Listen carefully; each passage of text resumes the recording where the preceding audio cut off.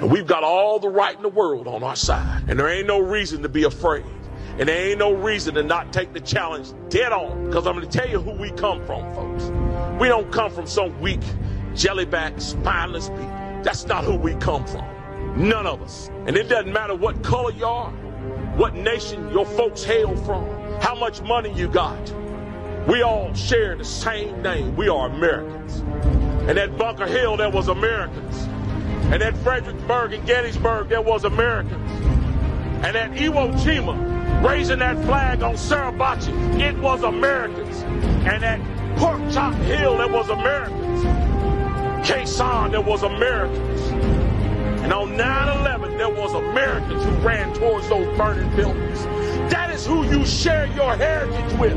You do not share your heritage with a weak and ineffective people who cower at the sign of trouble. You share your heritage with a strong and brave people who are determined to hold on to their freedom and for the freedom of future generations. Guys, it's time for us to stand up and be that generation. It's time for us to stand strong and proud and remember who we are. That we are Americans. And as long as we stand as the vanguard of freedom in this nation, freedom will survive. Not only survive, it will thrive. So guys, it's time to put on our packs. It's time to fix those bayonets. It's time to get ready. We got a fight on our hands. And our fight is not for us, for all those generations that's going to come behind us. Let's save America, folks.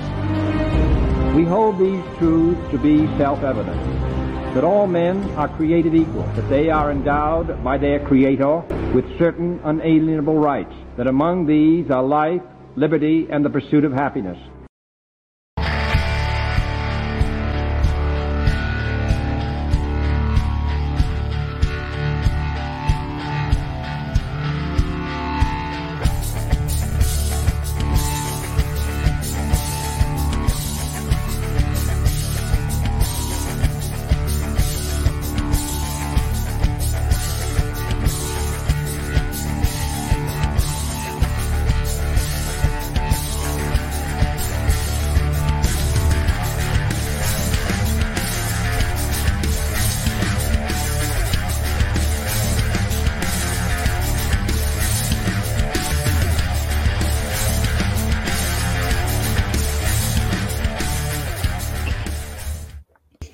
Hey, folks, how's it going? Jovan Hutton Pulitzer here. Thank you for joining me this evening, fellow crap cutters. As you know, crap, culture, race, and American politics. Be proud to be called the crap cutter. It's probably the only time in your life anybody was totally okay with calling you crap, right? We're all here to cut the crap. So do me a favor, folks, share this program. And tonight we're going to do a deep dive into attorney generals. Not the jellyback, limp-lilied Bernabitches in Arizona, but true, powerful attorney generals. The kind of attorney generals that, hey, we want to have a fighting backbone. This is what's happening in Illinois with my friend Dave Shestokas. You're going to be able to hear him. You're going to be able to ask him questions. All kinds of stuff's going on today, right? All kinds of stuff, especially some of this January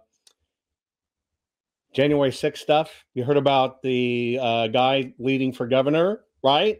Who beat all of the old BS Rhino incumbents. Well, they went and locked him up today. So we're going to be talking about that. So do me a favor, share the program right now. That's how we fight this war. It's a one-finger war. I know you want to give them the finger. Give them this finger. Share this program right now. Right? Share it right now. Get other people involved.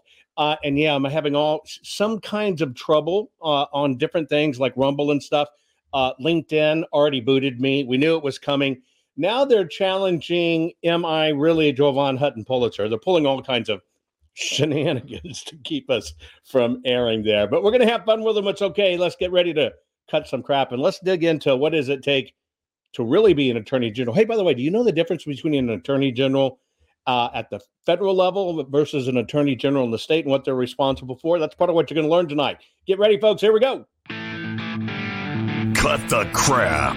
How many times a day do you want to say that to politicians, the elite, the loony liberals, the fake news media, In the gender-confused, emotional socialist snowflake crowd, cut the crap is your secret weapon for fighting for our freedoms and our great republic. It all begins with a massive mental enema, freeing you from the toxic news and politically correct views, which constipate your consciousness with stinking thinking. Your host, Jovan Hutton Pulitzer. He's known for calling out politicians and telling them to cut the crap. You've seen him on virtually every television network and listened to him on Coast to Coast Radio. And now he's here to help you learn to fight for America. Culture, race, and American politics. They all have one thing in common. They all need to cut the crap. Now, here's your host, Jovan Hutton Pulitzer.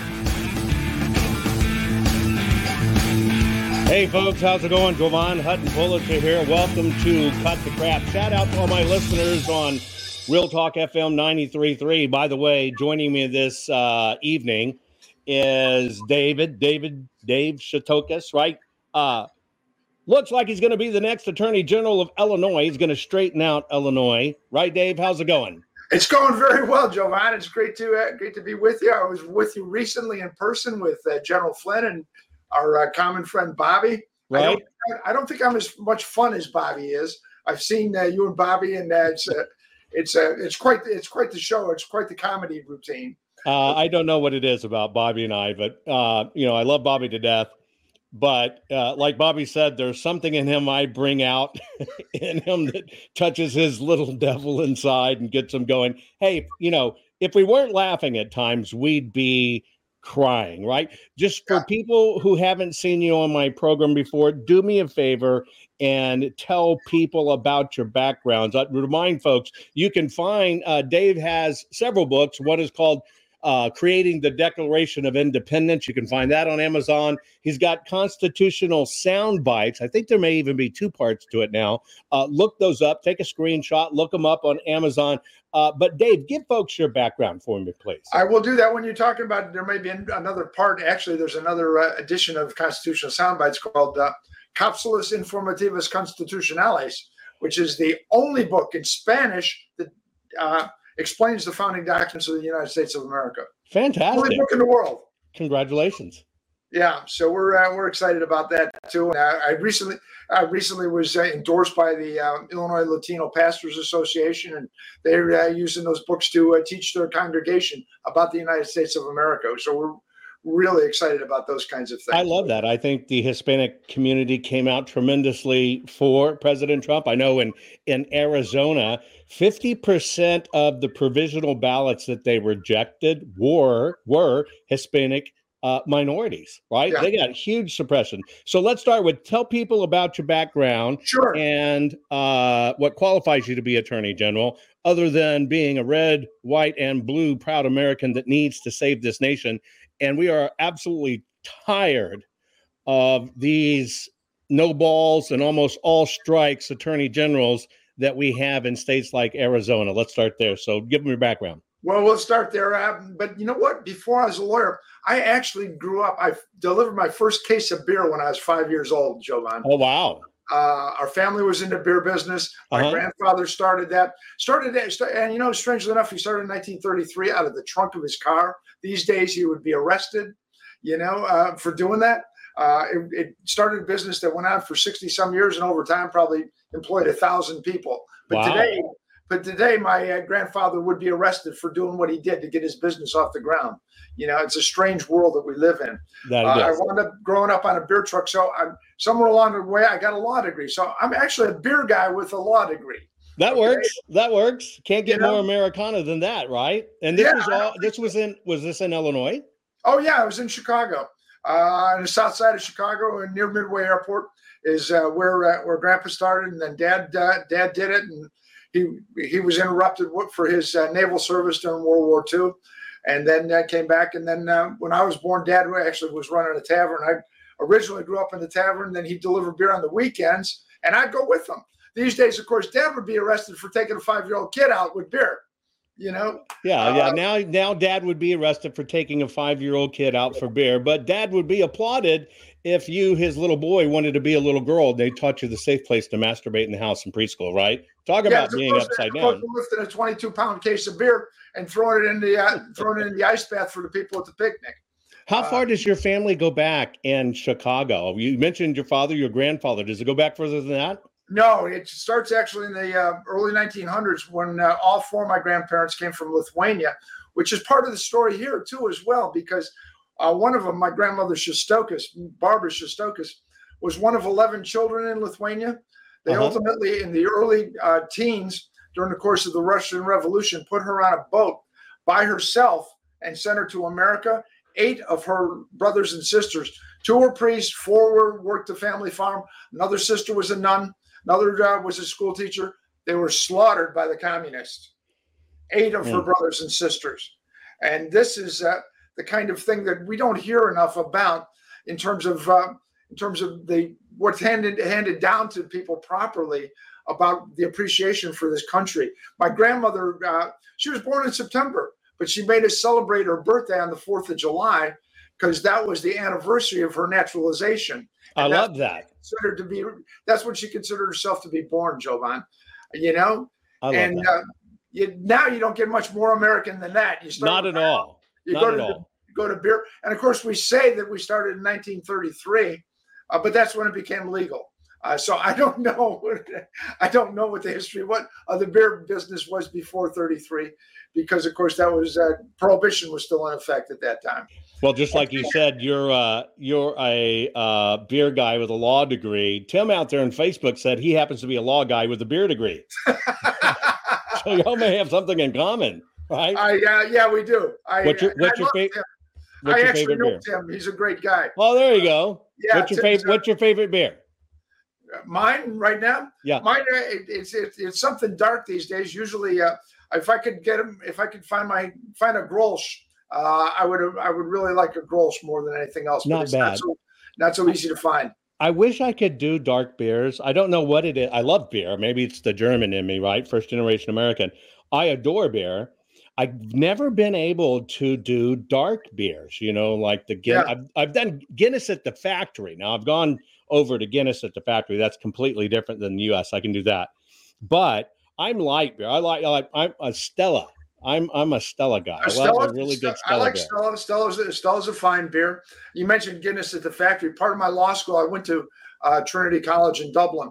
And so I went there. I spent more than a few weekends at the brewery in Dublin. I love the history there.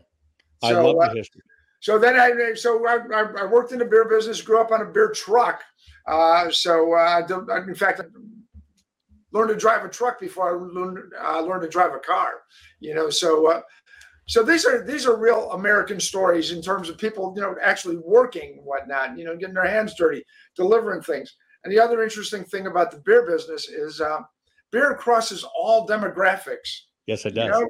And I actually, again, delivered beer. I was probably in 2,000 taverns during the course around Chicago during the course of my life. But I learned early on that there was no black and there was no yellow and there was no white. There was only green and there was beer, right? Right. There's just because everybody wants the same things. Everybody wants their life to be secure. They want a civil society within to live, and they want the government to protect their God-given rights. That's what the government is supposed to do. And it's very interesting. I just had an endorsement from the Illinois Latino Pastors Association, and I also talk to Black communities and whatnot, and I don't tailor a message for anybody. The message is always the same. It's always got to do with make crime illegal again. Yeah, there you go. You mean you don't do like Hillary and get your ghetto speak on to try to morph to the crowd? You just tell them the truth? We just tell them the truth. And you know what? The truth is the same. And so while I was running the beer business, I did go to law school. I got a law degree from the John Marshall Law School in Chicago in 1987. And then later I went on to become an assistant state's attorney in Cook County back in an unusual time, Joe. We used to actually prosecute criminals. Yes. Back in the old days. We had we have changed. It's upside down and sad. And I know we're going to get into it. And we're going to get into several things, January 6th, stuff like this. But the people who should be defending us and a lot of this election integrity stuff is our attorney generals. And Yes. we've talked about this before because we've been on the road together before too, is the system is broken. So let's just get this right out of the way. Why are you willing to put yourself through the abuse to run for public office and to be attorney general? And what's going to make you different as an attorney general in a state as corrupt as Illinois? You know, I've gotten a lot of media questions somewhat like that. And they say, well, what can you do to prevent government overreach, or what can you do to prevent corruption? And it's a very simple 3-word answer: enforce the law. Yeah, amen. All the laws that we need to correct all these things are already on the books. They just need to be enforced. You and I were at that event with General Flynn not too long ago, a few weeks back, and I had the opportunity to talk about that a little bit. But now I have a new hero, Jason Mieres, in Virginia, Okay. who's the brand new attorney general there. I've heard about him. He's supposedly like a hardcore rock star and hit the ground running with indictments. Same fellow? Yeah, he's been in office since January, and about a month ago, they came out with an 82-count indictment against a county board member and clerk in Virginia County. And I believe it's Richmond County, Virginia. I'm not sure about that, but it's 82 counts of election fraud. Fantastic, because this voter fraud crap, it's a rig. They're going to get somebody for voting their dead grandma's ballot, and they do one little token prosecution so they can hang out there. Yeah, there was 5 million voters, but only one little voter fraud that's non-existent. It's not about voter fraud. It's about election fraud, the system, right, the rig, the people doing it.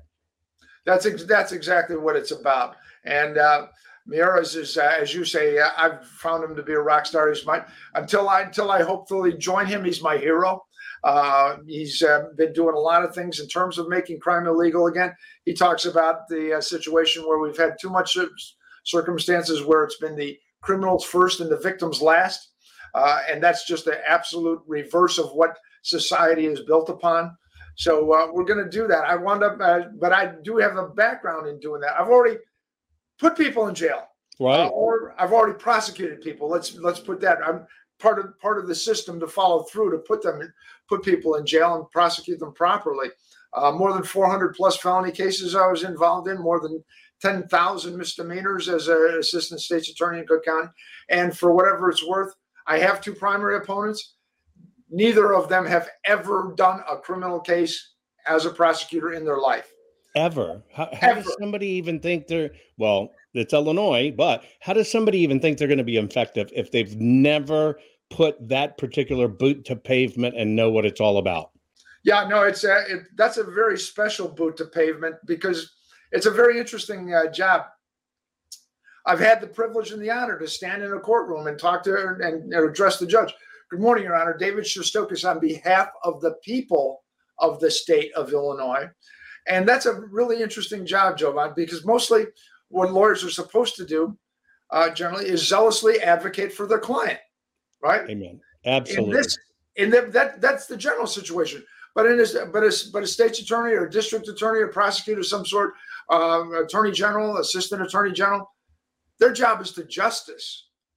They have this duty to follow the law wherever that law is proper and takes them.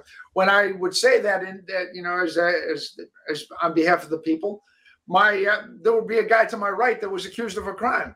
Well, he's one of the people as well.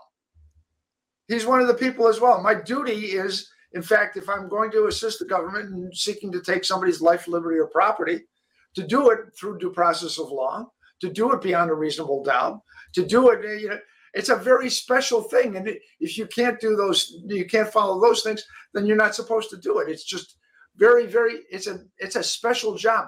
And I would suggest that it's not a place where the attorney general, the top law enforcement attorney in the state, that's not a place where you should learn it. It's not a place where you should begin to learn that work. We don't want training wheels there. And unfortunately, it's a new trend. I mean, look at AOC, right? Brand new training wheels, and goes to a high office. So okay. that's that situation. As we were talking before we got on, one of the things that I've had to spend a lot of time explaining to people is the difference between the United States Attorney General and a state Attorney General who is elected, because the United States Attorney General is appointed by and serves at the pleasure of the President of the United States. And despite the fact that all the protestations to the contrary, because the Attorney Generals always say they're the head of the Justice Department as well, and they always say, well, we're impartial and we don't play politics and we don't do this. The President can fire him, and so ultimately he can either follow the policies of the President or he can resign. Right. So that's so it's a completely different job, and it is tremendously political in terms of he owes his job to the President. Now, an elected Attorney General, of which there are 43 states elect their attorneys general. Okay. 43 states elect their attorneys general, and this is something that the people in those states should know, that those elected attorneys general, that's an interesting construction, by the way. You don't say attorney generals, you say attorneys general. Interesting. But the people in all those 43 states should understand that that's their lawyer. That lawyer does not owe a duty to the governor, the government, the Department of Public Health, the Board of Elections, the Board of Education, all the alphabet soup of state agencies. He owes his duty to the people of that state. And that's something that folks need to be educated on, because their natural inclination, because they hear about Merrick Garland in the news and all the other attorneys general that we've had at the United States level, and those guys ultimately fulfill the policies of the president. So when the local attorney general, the local state attorney general, follows the orders or goes to court to protect the governor, right, people think that's natural. It's not. I know when I think of attorney generals, and I think of like Brnovich in Arizona, it's more like them protecting their cronies. But you're right, they're not serving the people. They're not protecting the people. My mind was blown when I found out that David Lara, that is the impetus for 2,000 Mules, right? He started telling them about that in 2022, or excuse me, 22 years ago in 2000. And all through it, even to the time that he turned it over to Brnovich in 2018, says, look, this is what's going on. Here's how it happened. AG didn't get back with them until after the 2020 general election. And he goes, what have you been doing with it? And the AG's investigator said, well, we just wanted to compare how bad the general election would be doing this to the primary. Can you believe a response like that? No, it's insanity. And it's insanity that they get away with it. But they get away with it because of this misunderstanding that's brought among the public, that the attorney general is appointed by or serves at the pleasure of the governor when they do not. This is crazy. And of course, so many of them utilize the attorney general's office as a political career stepping stone. Right. You mentioned Brnovich. He's now running for the Senate. And so he's looking to do something else, as opposed to our friend in Texas, who has just been outstanding in that job. Paxton is kicking butt. I'm telling you, he is kicking butt, and they are trying hard to get him run out. I mean, the system, the rhinos, are trying hard to scrub him out of politics because he's an AG that's doing what's right. That's the problem, because too many of them I've gotten. Here's an example of the difference. If the attorney general and the governor have a disagreement about what the law is, the attorney general wins. The attorney general wins. They're back in Illinois in March of 2020. J.B. Pritzker issued his first executive disaster order related to shutdowns and COVID and all that stuff. Right. And the fact is the Illinois Emergency Management Act says the governor has extraordinary powers that he can exercise for 30 days. And that's always been the understanding of the law. And if it's if there's an ability to go beyond the 30 days, that would make the 30-day provision in the statute superfluous. But the Illinois Attorney General, that's the current guy, his name is Kwame Raoul, wrote they called it an Attorney General opinion, but it's actually a political document that said, oh, no, you can issue 30-day consecutive orders. Every 30 days, you can issue a new one. That's contrary to the law. And if, say I had been Attorney General at the point in time, I would have told the governor, I said, you got your 30 days. You've declared your disaster, exercise your extraordinary power, go to the legislature, and then have the legislature participate in how we're going to deal with this, because that's what the law says. And if the governor says, oh, I'm going to issue another one, I would say, guess what? I am not going to defend you in court. Right. Your orders are done after 30 days because you will have no legal defense. Because that's all the power they technically have. Right. They can't go to court.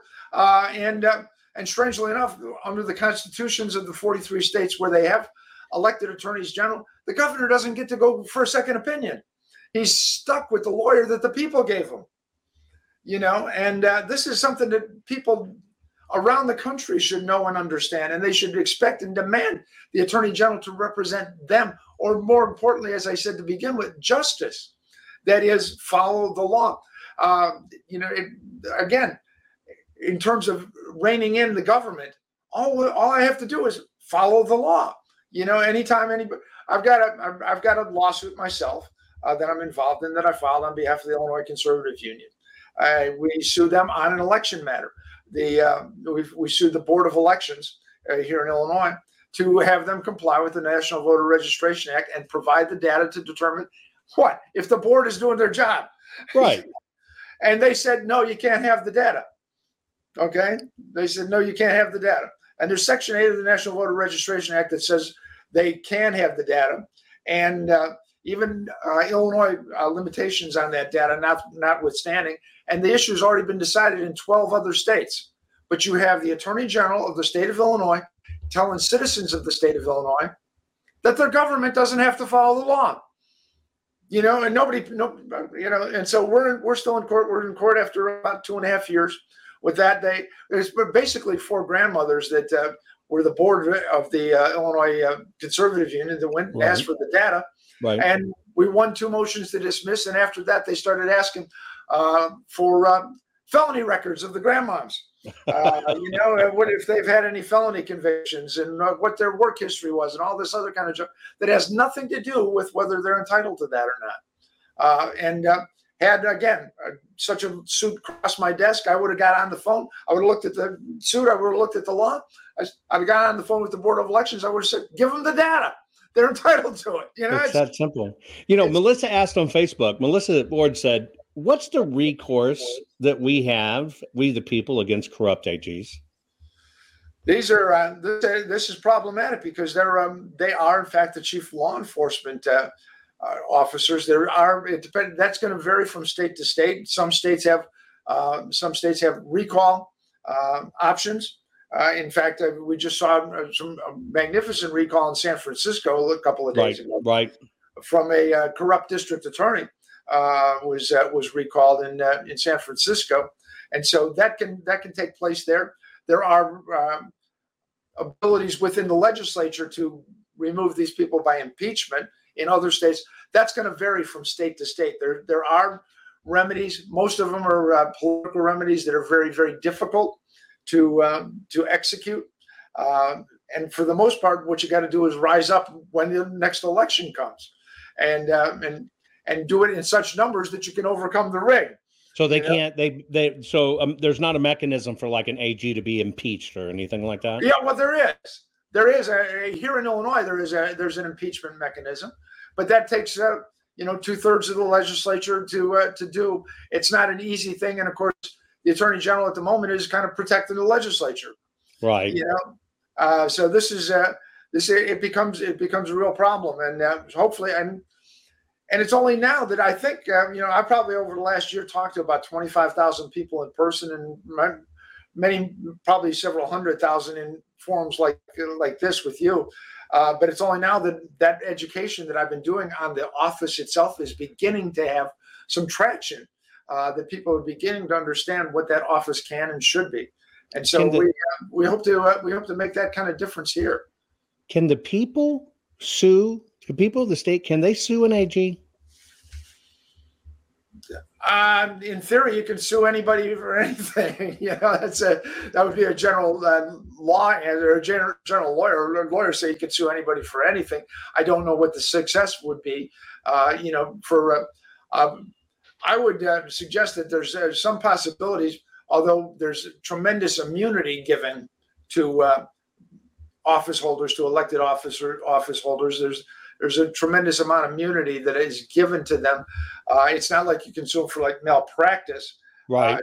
But if in fact you could determine that the Attorney General was acting contrary to the Constitution in some ways, then there is what they call constitutional torts.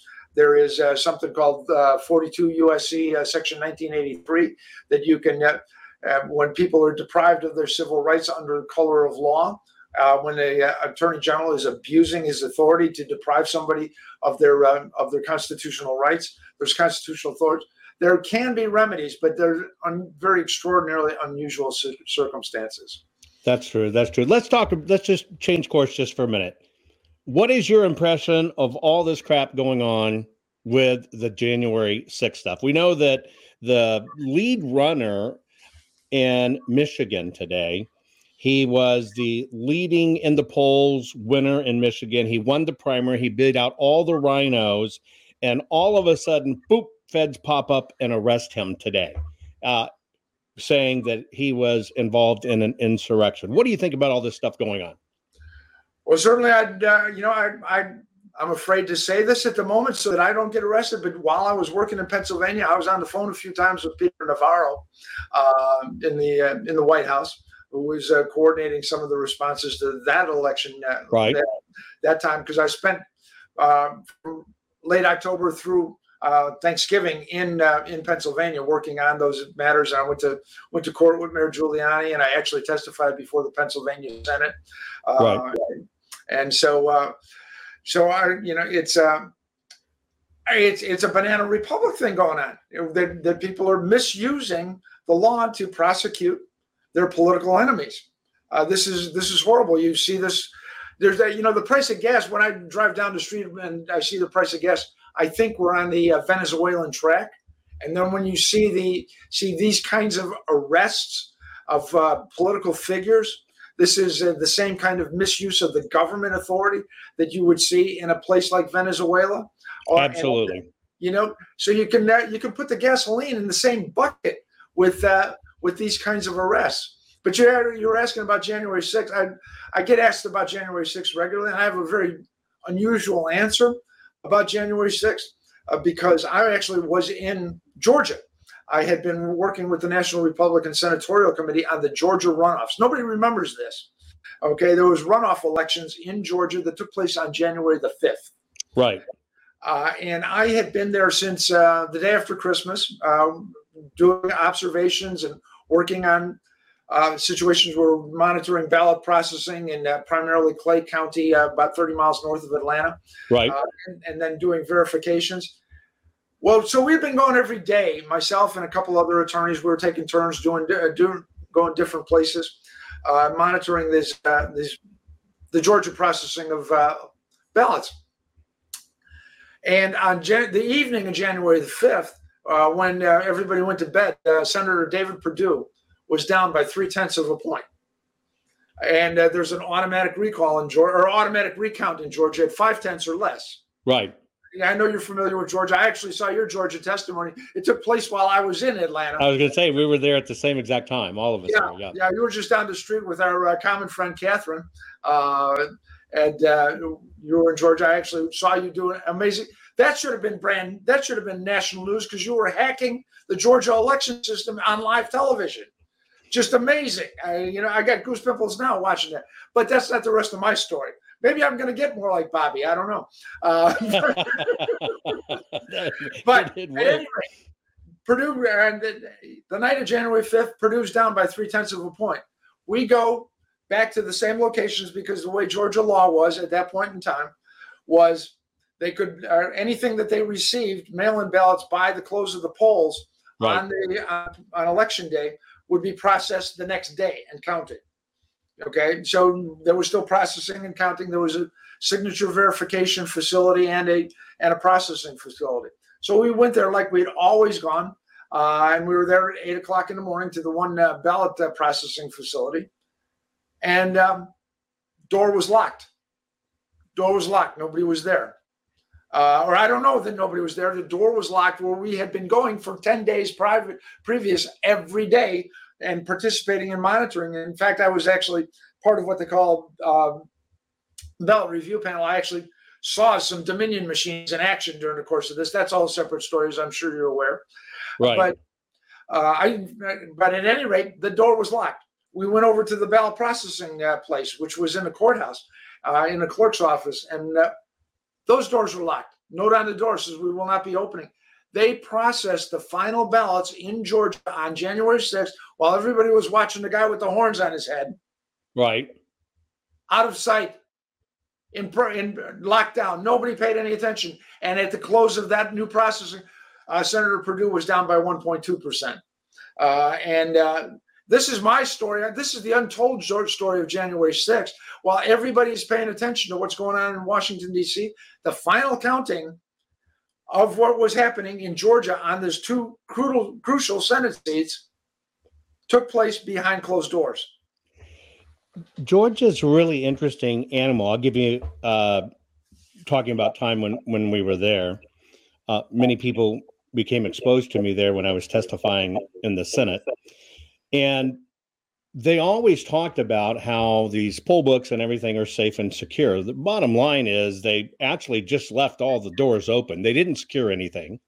But what I find really interesting is back in 2020, the Fulton County election officials issued 250 laptops to people sitting in the polls that had direct access to the voting system.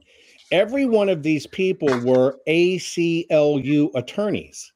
Now, I heard in this midterm, they did the same thing. And I heard a story where one of the people at the polls, this person showed up. They knew she was with the ACLU, and they were waiting to get her access. And she said, that's okay. And she just logged right into the election system and could see it right there.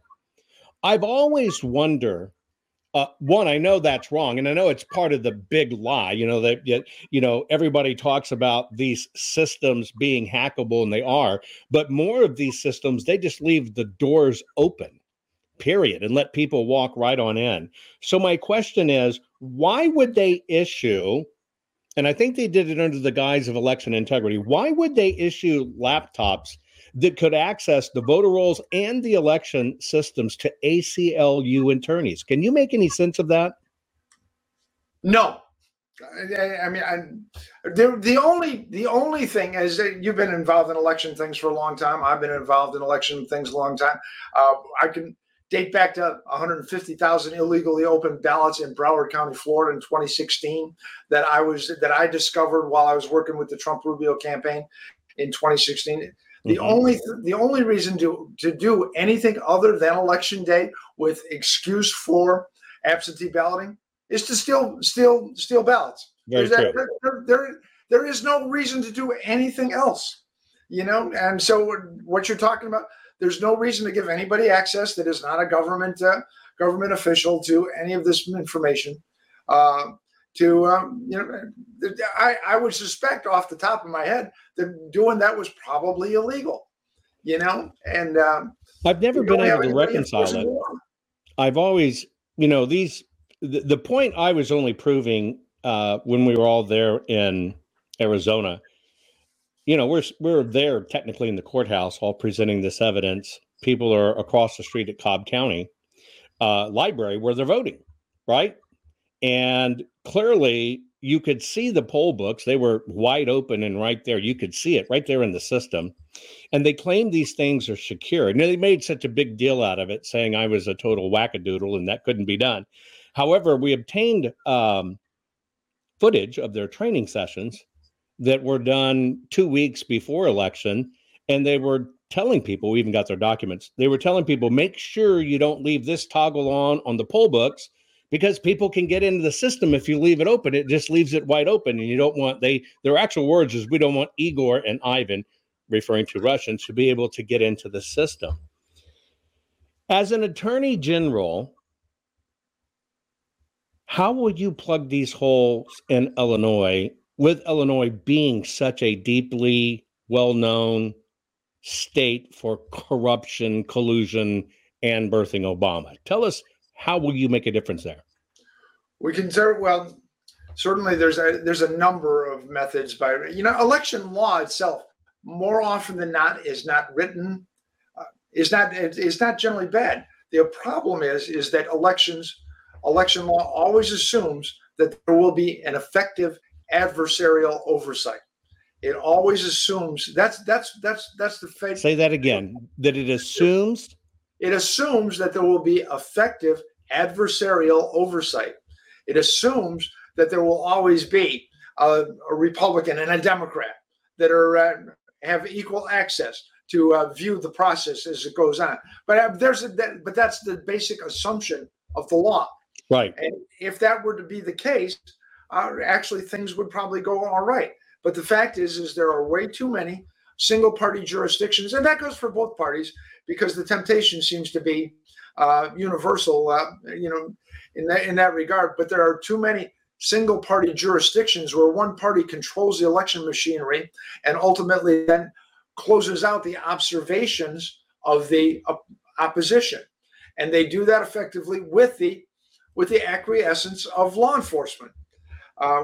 And so I would suggest that in the areas where around the state where there are single party jurisdictions, that's where there's going to be the most prevalent problems.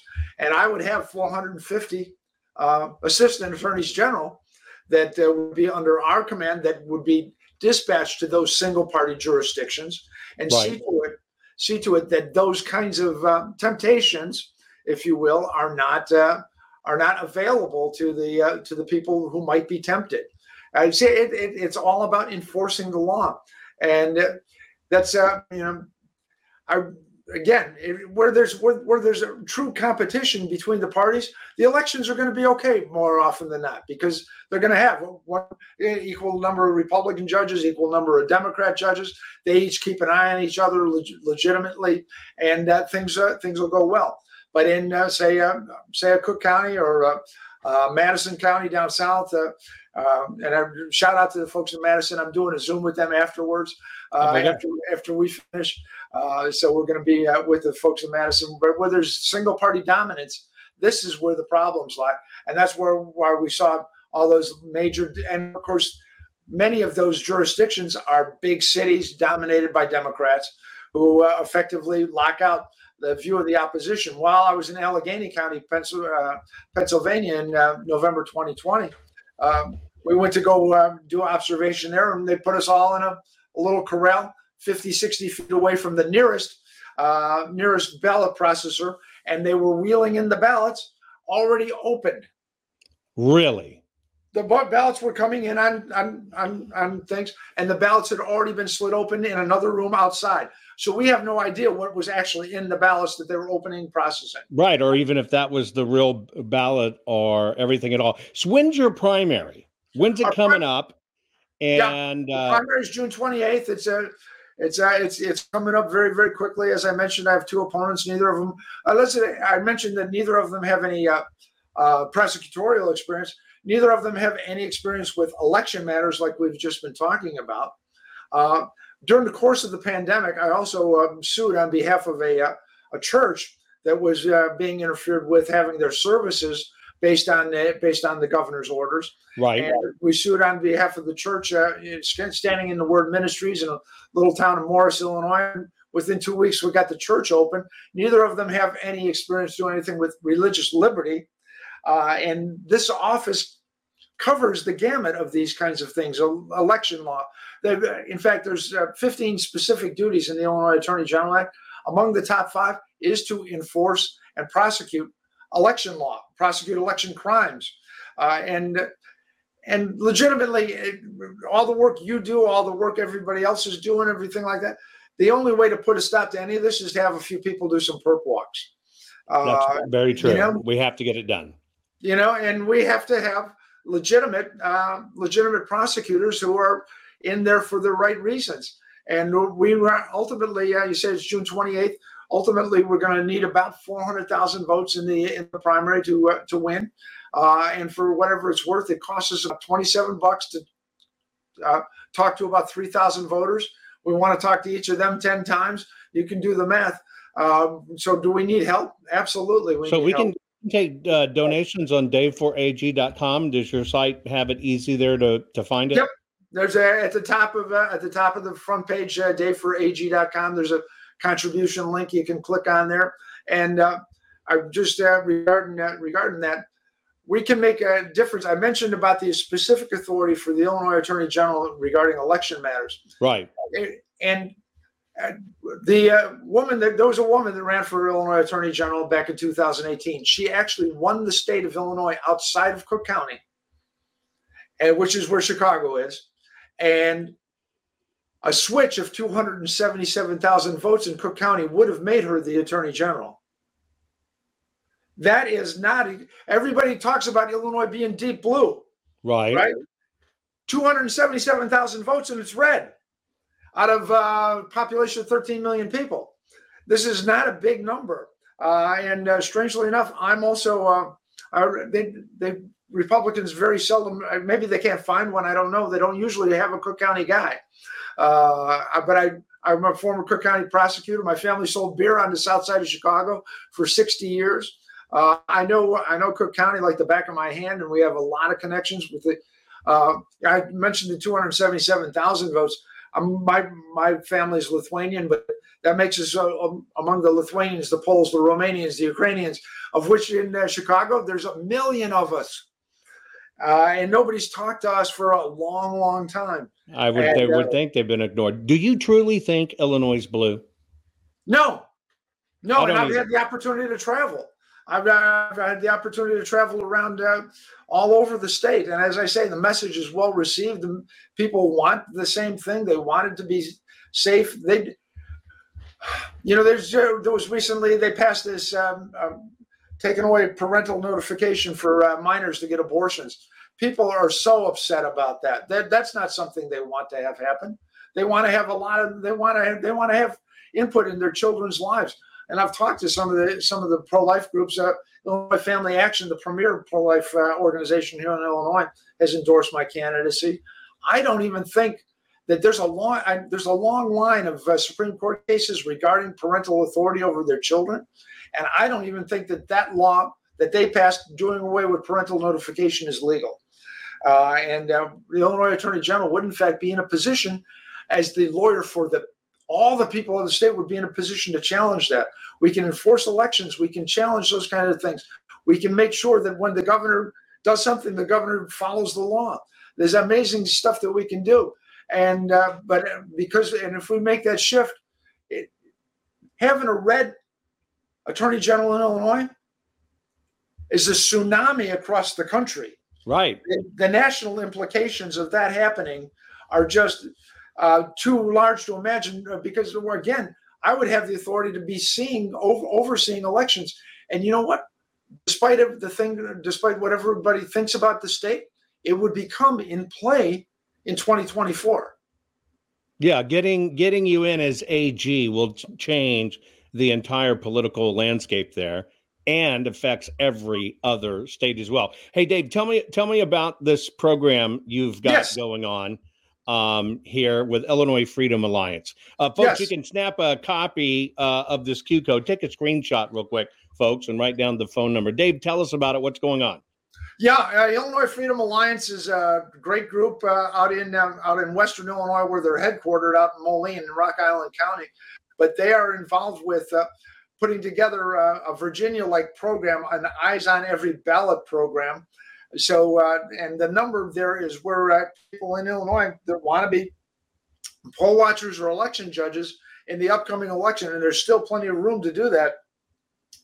That's where you can call, and they are sorting people out. They've already got folks assigned to over 35 counties, and they're also connected with 13 other grassroots groups that are outside the political establishment. And this is one of the ways, because of course, so many places there's no Republicans or Democrats. There's just the folks in charge, right. And you gotta wade your way through that. If you're running as office, you gotta kind of work your way through and sort out who's the legit people that are in there for public policy and for good reasons, and the folks that are there for the family business. And Illinois Freedom Alliance is one place I can guarantee you that they are there for the right reasons. In fact, I'm entitled to having 2 poll watchers in every precinct throughout the state as a statewide candidate, and they are coordinating my poll watchers around the entire state of Illinois. Fantastic. Yeah, this is. And so there's still people can still sign up and get trained and everything. Is that also what this is doing? Yes, they can still sign up. They can still get trained. The QR code will take them right to the sign up page. And if you can't get the QR code, then please go ahead and talk to Annie, my good friend out there. They're just going gangbusters. Annie was on with Steve Bannon on War Room about 4 or 5 weeks ago, and after that just exploded for her in terms of the folks that wanted to volunteer. And so that volunteers for that. And if you're not in Illinois, please understand that, in fact, this campaign can have national implications, positive national implications for the country as a whole, because of what we can do about the election here. But the model that we can set, following more like the Jason Miera's models, right, and actually prosecuting criminals where the local prosecutors don't. And this is a good way. People don't understand that the Attorney General can oversee the local guys who are turning criminals loose. We can go ahead and prosecute those crimes that those people are turning loose. And so there's a lot of positive things you can do for your state, but I would suggest a victory by me would encourage other folks that only want to have this office. Some people have asked, well, if you do this, you want to have another office, you want to run for governor. I explained to you that when the Attorney General and the governor disagree, the Attorney General wins. I said, why would I want a demotion? That's right. Why would you want a demotion? So final comments to listeners in Illinois. What do you need to tell them? And then final comments on the national scale. What do you need everybody to remember? On June 28th, there's obviously already, we're in election season, but as I've been with yourself and Bobby and other folks, we're encouraging folks to go ahead and ask for their mail-in ballot and then take it with them and vote in the polls on election day. Absolutely. And if somebody tells you you've already voted, you call the sheriff because they are now breaking the law because you have proof that you did not vote. There was in my experience in Georgia, in Pennsylvania, I adjudicated nearly 600 people who had been made to vote provisionally when they had not voted, but somebody had voted for them. So this is something that they have to. So vote on election day. Absolutely. For long reasons on that, and folks around the country can help us so greatly by helping us have the resources to get the message out that we can, in fact, make Illinois red. And by making Illinois red, it has a sea change on the entire electoral map for the entire country. Amen. Amen. So, folks, I encourage you to go to dave4ag.com. That's a very viable, important strategy. We've talked about it several times, folks. I'm going to remind you, go ahead, get your mail-in ballot, request it. Don't open it. And go vote in person. Don't tell them you have it. Just go vote in person. And when they tell you, sorry, we've already got your mail-in vote and vote it, you're going to pull out that sealed mail-in ballot right there. Have your sheriffs and stuff on speed dial. Know what your rights are, because somebody is stealing your vote, taking your identity. Go ahead, Dave. Final note on that, relative to signing up with Illinois Freedom Alliance on the poll watching activities. We will, in fact, also have. We're establishing a team of attorneys to respond to those kinds of things, so that if you do not get satisfaction from the sheriff or from your local prosecutor, then we have attorneys that are also part of what we call election day operations. And I had experience with doing that with the Trump campaign in Florida and the Trump campaign in Pennsylvania and the Georgia campaign and whatnot. So we're putting together what we call a war room for election day to be able to respond to those kinds of situations for whatever it's worth. A call from the sheriff. You may have a good or bad sheriff. They'll listen to a lawyer. Yes. It's not. They should listen to the citizens, but they're more concerned with somebody that can drag them into a courtroom. And we are putting together a team to do that, and that's also through the Illinois Freedom Alliance. So please follow that instruction, and that will make all the difference in the world, because the people won't know what the outcome of the election is until election day. The bad folks. That's right. We can't give them a heads up anymore. We've got to stop that. That early vote's part of the rig. Dave, I really appreciate you coming on.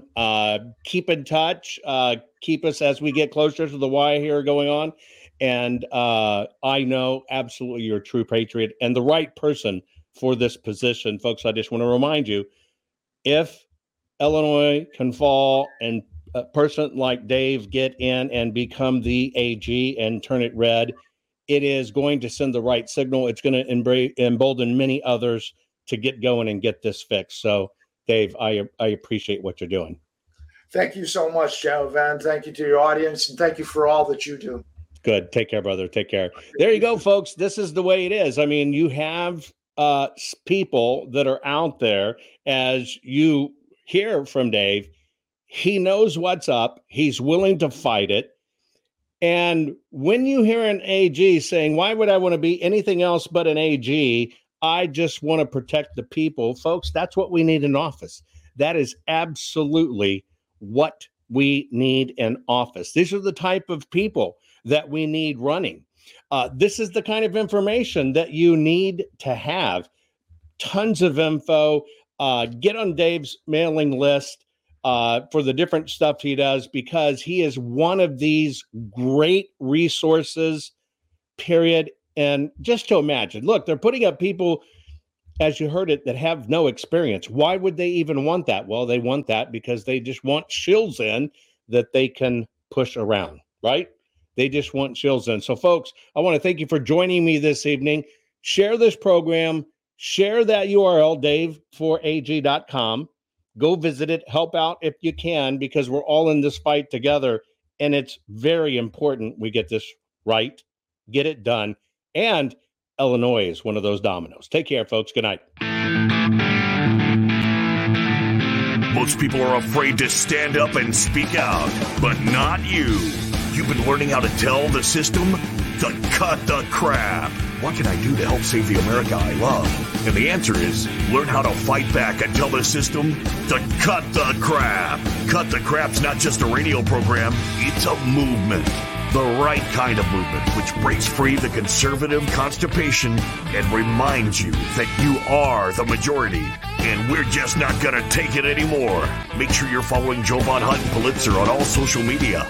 See you next week. And between now and then, take a stand and tell them all to cut the crap. Hey there. Think of all those people who mocked you for being a conspiracy theorist. Are you ready to become the smartest patriot in the room? Well, now's your chance to join me on Local. It's exclusive. It's a free trial membership where you can use to determine if my work, my insight, my content, and what I do to educate you to fight this fight for our country is worth it. But you know what? If we lost the election, we know when we lose. If I lost the election, I'm okay with that. I'm okay with it. Seriously. The county has refused to produce the network routers. We want the routers, Sonny. The county refused to produce the network routers. Wendy, we gotta get those routers, please. Get up! Routers. Come on, Kelly, we can get those routers. Those routers. Wow. If you got those routers, what that will show. And they don't want to give up the routers. They are fighting like hell. Why are these commissioners fighting not to give the routers? How simple could it be? That will tell the truth. And they don't want to give up the routers. What are they trying to hide? And I say it, and I'll say it, because the easiest way of cheating is to throw them away. That's easier. The county has refused to produce the network routers. We want the routers, Sonny. The county refused to produce the network routers. Wendy, we gotta get those routers, please. Get up! It's so unfair. It's so unfair. It's so ridiculous. I'll be honest, though. Look, we all like to win. If I lost this election, I could handle it pretty easily. What? 1 in 24, sir. You're gonna win. And I say, wait a minute. I just won 6 months ago. The big lie, they call it. Those claims are unproven. And knowing what happened in the election is a good thing, not a bad thing. It's a good thing, not a bad thing. It's a good thing. The county has refused to produce the network routers. We want the routers, Sonny. The county refused to produce the network routers. Wendy, we gotta get those routers, please. Get up! If you think about cancel, everything about cancel culture, they want cancel culture. But what they don't want to do is anything having to do with the 2020 election. We have no press. We have no voice. They almost got away with it. They may have gotten away with it. And I've got to tell you, I've got to say this. I've never said it before, but I've always thought it. I get along with Putin because that's a good thing, not a bad thing. The county has refused to produce the network routers. We want the routers, Sonny. The county refused to produce the network routers. Wendy, we got to get those routers, please. Get up! Get up!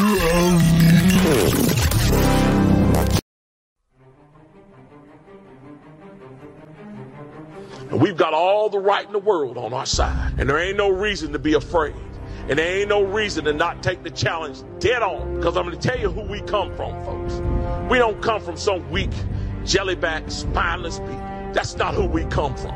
None of us. And it doesn't matter what color you are, what nation your folks hail from, how much money you got. We all share the same name. We are Americans.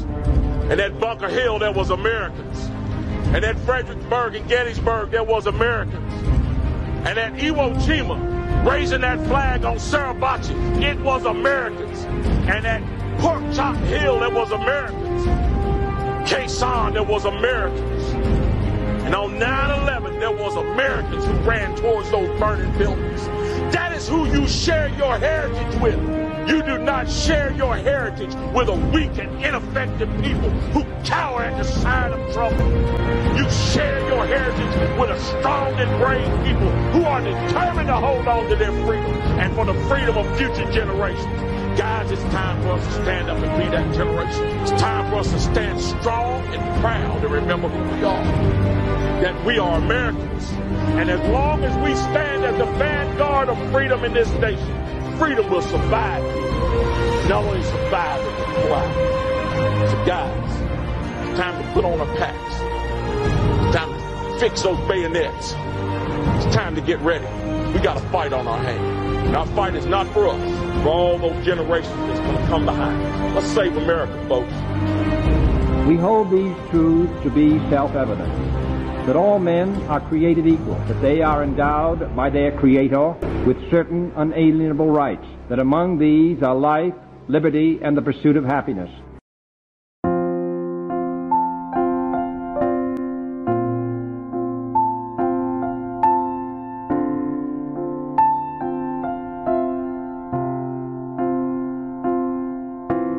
You fight for free and fair elections. Invent and scan the ballots of kinematic artifact detection. You love to read and learn, travel and explore.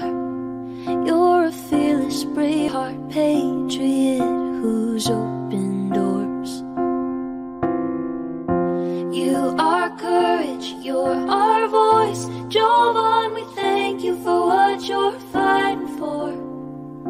You're our warrior. You are brave like a lion. You're David fighting Goliath.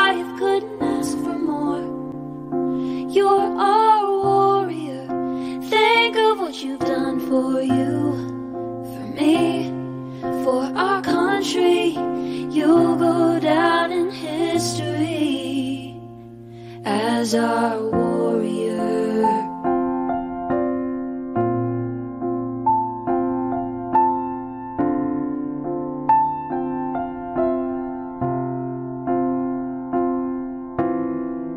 You lead by God and always do what's right. In the battle for our nation, you lead the fight. We pray for your safety, the armor of God to protect you from all of us. Here's a thank you for all that you do. You are courage, you're our voice. Jovan, we thank you for what you're fighting for. You're our warrior. You are brave like a lion. You're David fighting Goliath, couldn't ask for more. You're our warrior. Think of what you've done for you, for me, for our country. You'll go down in history as our warrior.